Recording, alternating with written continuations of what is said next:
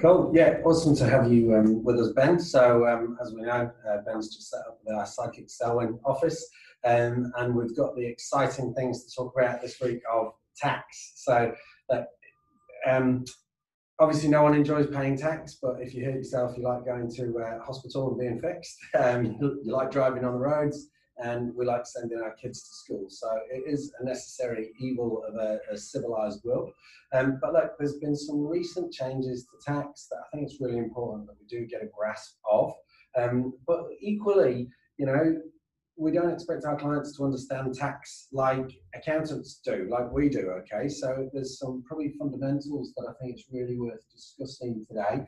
And of course, you know, we want to do this as well because with Ben being relatively new to our team and with us having a new office in Selwyn, you know, we're really keen to get the word out there to Selwyn because obviously we know there's a lot of businesses there that probably need a bit of help and are suffering a bit under this COVID situation. So, first things first, Ben. So one of the things that have just recently changed with tax is the change in provisional tax. So look, there's probably quite a bit of unknowns around provisional tax anyway, so we can probably cover that. But we, you know, in very simple terms, provisional tax, what is it, why do we pay it, and what's the new change in it? Righto. So the IRD don't like waiting until the end of the year to get their cash. Right. Like small businesses, they like that cash flow. Most individuals pay their tax via PAYE throughout the year, but for a lot of businesses and a lot of sole traders, they don't do that. So the way prop tax works is we estimate what your tax bill is going to be at the end of the year. We use your prior year tax bill to do that, and then you pay your tax in installments throughout the year. So that there's no lumpy payment at the end of the year, and that just helps small businesses spread that burden throughout the year. The flip side of that is as well, no one likes having that massive bill at the end of the year, you know. So that's surprising. Oh, by the way, your tax bill's $12,000 or whatever. It's a lot easier if you've already probably paid, you know, 7 or 8 or what. Yeah, for sure. And so the changes that they made is that the prop tax threshold previously was only 2.5K, and that is being lifted up to 5K for the 2021 financial year. So that'll mean, I think the IRD said that there's around about 95,000 companies that will benefit from that. It just means that they can keep that cash in their business during the year and pay it at the end of the year. I think the reality is, though, a lot of small businesses will want to chip away at that rather than making that large payment at the end of the year. So it might not have too much of an impact, but the option is there to just delay that and keep the cash in the business. Because the old principles still remain, don't they? That we don't use tax for cash flow. You know, you use your tax for cash flow. That's when we tend to find that you come unstuck come year end because where's the tax? We've spent it. Yeah. Can you explain to me though, when you say that threshold of 2.5K, where does the rubber hit the road on that? So how do we calculate whether it's 2.5K or 5K, and how do we pay it usually? Righto. So what we ordinarily do is we look at your previous year's tax bill. If your terminal tax bill at the end of that year was less than 2.5K, you don't have to pay prop tax. If your tax bill was more than the 2.5K, then you have to start paying provisional tax. I guess, like I said, that applies to a lot of small businesses, but the increase in that threshold will mean that a lot of businesses don't have to do that. Cool. And that's per payment, is it 2.5K per payment? No, so it's a 2.5K overall. So what would your typical earning be then if that was your provisional tax? So if you're a company, you're paying 28 cents in the dollar. So let's say you made a profit at the end of the year of 10K, you'd pay 2.8K of tax. So that gives you kind of a gauge as to what you're looking at there. Yeah. And then if you had a couple of individuals in the business as well, with another, you know, at that rate, probably they may have earned, say, 15 to 20K each, then they're part of that as well. Yeah, it's going to capture a lot of shareholder salaries. Shareholders that take a shareholder salary at the end of the year. Ordinarily, if you're paying PAYE, you just pay that throughout the year. But a lot of businesses will declare that shareholder salary at the end of the year, which then results in those shareholders having to pay prop tax throughout the year. Yeah, perfect. Monica, I understand you had a question as well for Ben. Yeah, no. One of the other changes that's come about is the threshold for writing off assets for depreciation. I guess we're as accountants we're familiar with depreciation, but I was wondering if you could speak a little bit to the purpose of depreciation and what these new changes mean. Righto. For businesses. So depreciation applies to assets. So ordinarily when you're making purchases in your business, it's expected that those expenses kind of only last a short period of time. For assets, so if you think of something like a desk, ordinarily you're going to get the benefit of using this desk over a number of years. Therefore, writing it off as an expense in 1 year doesn't quite fit right. So what we do is we estimate how long you're going to get a useful life out of that asset, and then we'll recognise that cost that you might ordinarily expense in 1 year over several years via depreciation. Two ways of doing it. The common one's a straight line, where you just recognise a single amount each year until you use the full value of that asset, or diminishing value, where we recognise that you get the most benefit out of it in the early years, and then as those years go by, the assets degrade, you don't get as much use out of them, and they lose their value. So I think for small businesses, the most common one we see is the diminishing value. It's like if you buy a laptop, isn't it? You know, laptop's probably going to last you 3-4 years of a useful life. So, but you lose all of its value in the first year, don't you? Really? Yep, so, exactly right. And then half of that, And so ordinarily in the past, the threshold for capitalising those costs as an asset was $500 per asset, or if you're buying a large group of assets, then you stack them all together.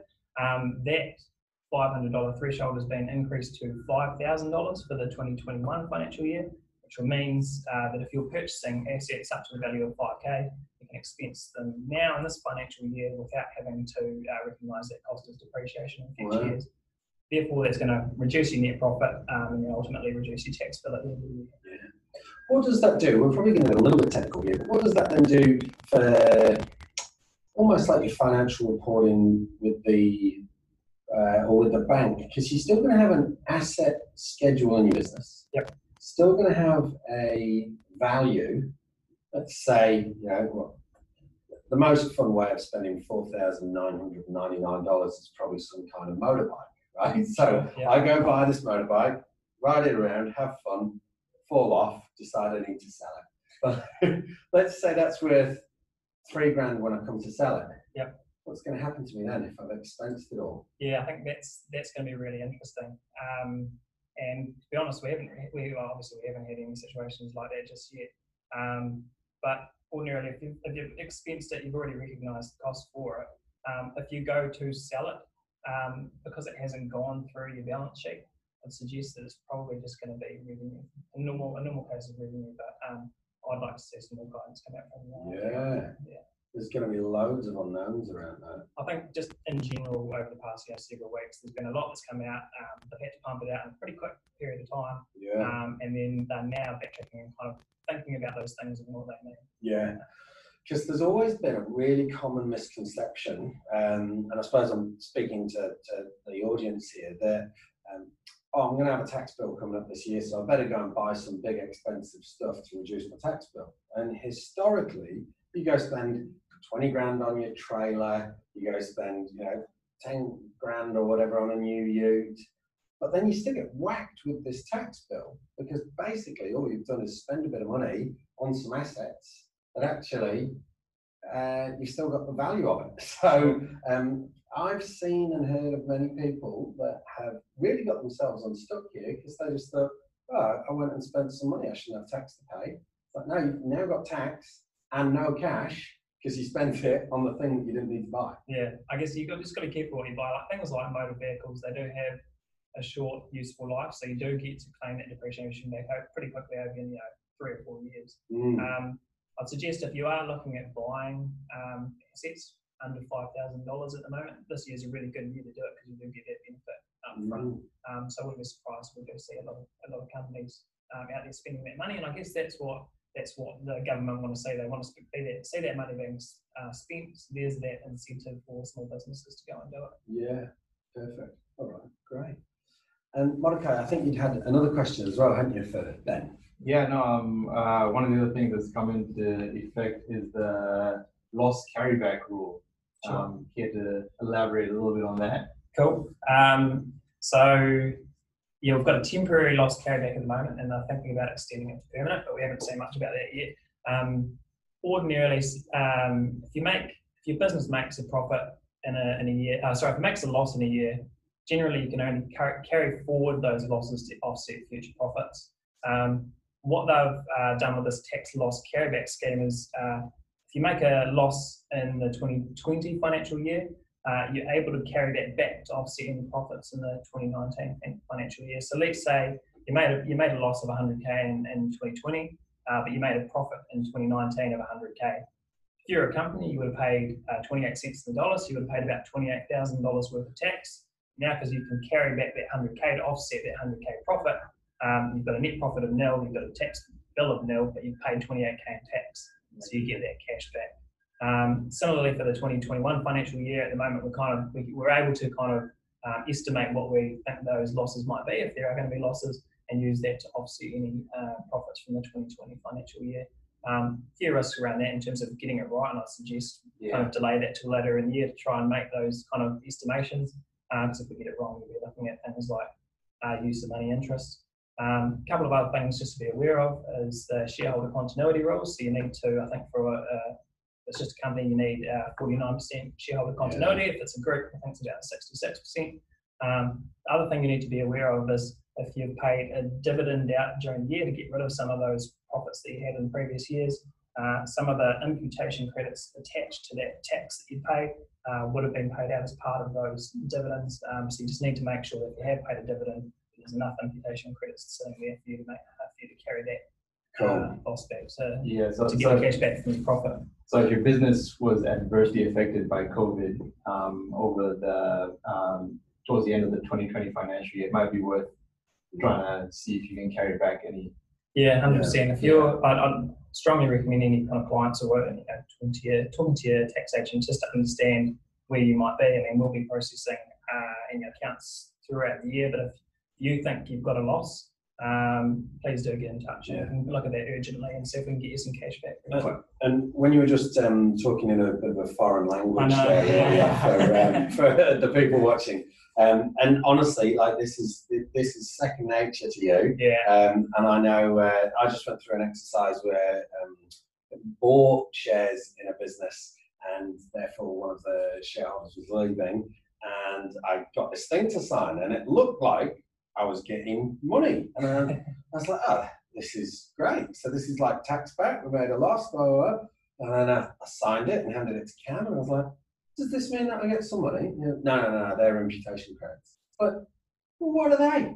Like it's so there are it's really tricky to know. This is where I would say go speak to your professional tax advisors on this stuff, because it's going to be a really sad day if it turns out you've gone and sold, a partner thought, oh, this is too tough, I'm selling out, I'm out, and you go, yeah, that's fine. You buy the business for $1 or whatever it might be, or $100,000, you buy it, you're now the sole shareholder, you go and try and take use of this because cash flow is really tight.